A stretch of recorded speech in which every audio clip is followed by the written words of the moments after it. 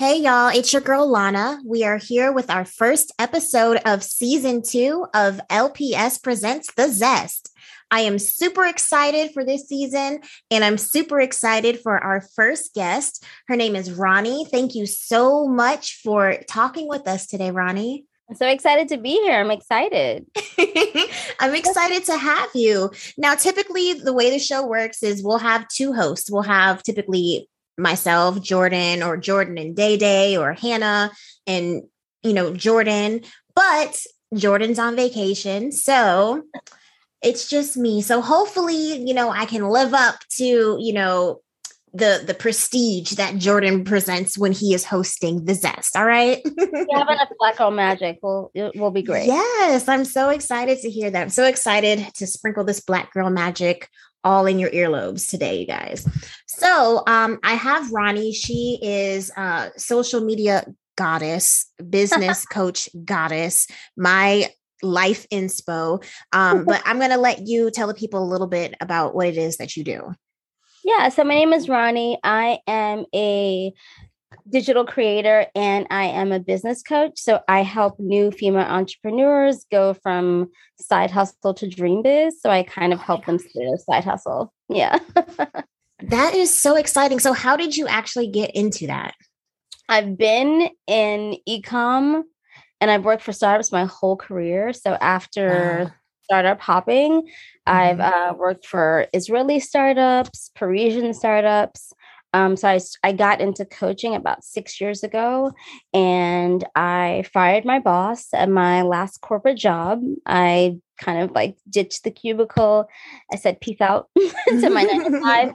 And I've been coaching new female entrepreneurs on how to do the same thing, but to do it in a way that they're making consistent income. So where they don't have to rely on getting another job, because that's kind of like where the issue comes. Like you ditch your 9 to 5 when you're not ready. So I prepare them so that they can have consistent income.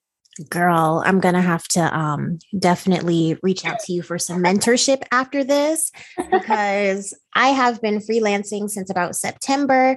And granted, like I love the freedom, but I would love to match what I was making at my corporate job because that salary was so nice. Oh, man. It really is. Yeah. That's one of the best things. And you're not solely responsible, right? But I think if you plan, I think you'll be just fine. Okay, so I want to know what inspired you to leave your corporate job? Like what was the straw that broke the camel's back? Man, I think for the most part, it just was me just not feeling fulfilled. Like I remember I said to myself, this is going to be the last Sunday at 6 p.m. that I'm going to get ready to go into this office that I hate. And for me, it was, I got an email for an annual review and it was in a super toxic workplace. And I said, I don't want to do this. And at that point, I was making some leeway with my coaching, but I was kind of like holding on to the corporate like railing, scared to like pull the trigger and like go full throttle. And I just was like, this is the last annual review. So instead of doing the annual review, I declined the invitation and I'll never forget it. And so I declined the invitation and then I put in my 2 weeks. So what was the backlash from that? Like, you don't deny an annual review, girl. Like, yeah, like for me, there was none. I was in a pretty tricky situation because I was at a company that I loved, but the new leadership that they brought in was just like super toxic. So it wasn't it wasn't like I was like, hey, I'm leaving. It was also emotional because there were coworkers and there were people at the company that I really did love. It's just that my direct leader kind of came in hot and everyone hated him. And I said, you know what? I don't want to do an annual review. So there was really no backlash. It was more so like, it's the only situation that I've ever been in where I felt like I was breaking up with people. Wow. Like before I left, the CFO was going on vacation and he delayed his trip to the airport. Wow. And he was like, we're going to sit down and we're going to talk before you leave.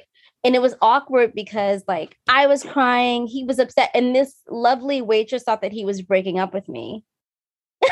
Oh my gosh. Oh my gosh. And I was like, oh, that's not what's happening. So, I mean, it's the best thing that I've ever done because like we still have that relationship now.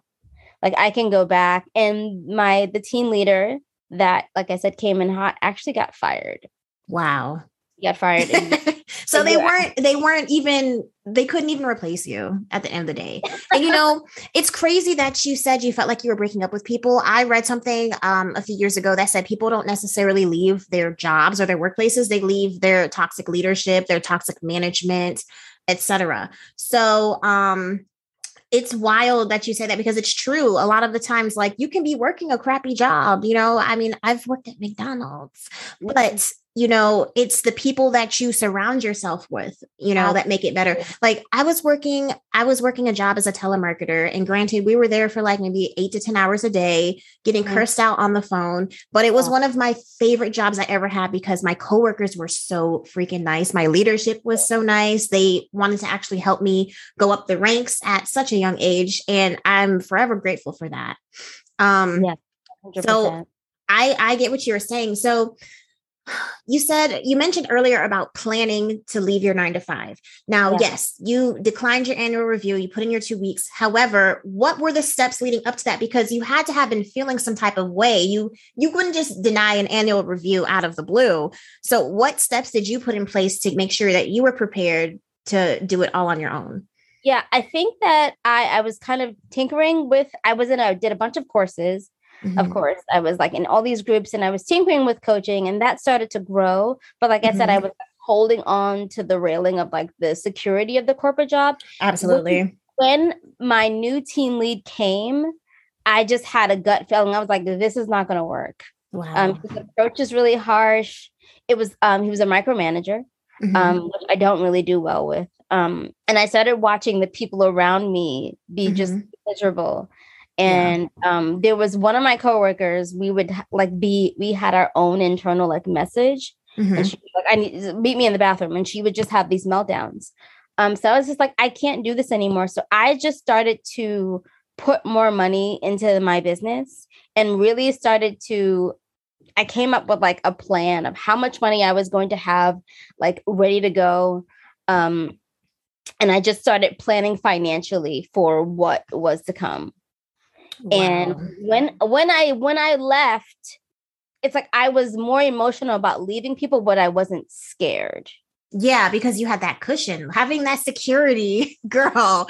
It makes a difference. It makes a difference. Yeah, it makes a hell of a difference. And that's what's so important about planning. Yeah, I think that sometimes people think that it's like the movies where you say, "Oh no, I'm out," but like. You don't want to be out, and then you go into another job that you hate, and now you don't have the same structure. At least if you just have to move smart. Absolutely. And that's what I'm really happy that I did. I'm happy that I didn't allow this person to push me out. Because I rolled with everything. I planned. I didn't necessarily do the vacations, and I didn't do all that other stuff. So I really did plan. And I was happy that I did. Well, I was in an Uber, with my goodbye cake in my hand and like all my cards and my flowers. Wow. Well, I'm really excited to dig more into you with our episode. So our topic for Ronnie's episode is going to be about social media while Black. And I use social media. I, work in social media, and I am Black, and I'm a creator, and so is she. So this is going to be a phenomenal episode. But before I wrap up this interview, Ronnie, can you let everyone else out there in the world know where they can find you? Sure. I'm on Instagram. You can check me out. It's RONEYACO. It's super short. So yeah, slide in the DMs if you are if you're looking to scale your side hustle. Oh my goodness. All right, y'all, check out Ronnie and check out our episode coming right up after this. It's been a pleasure. It's your girl Lana with LPS Presents The Zest.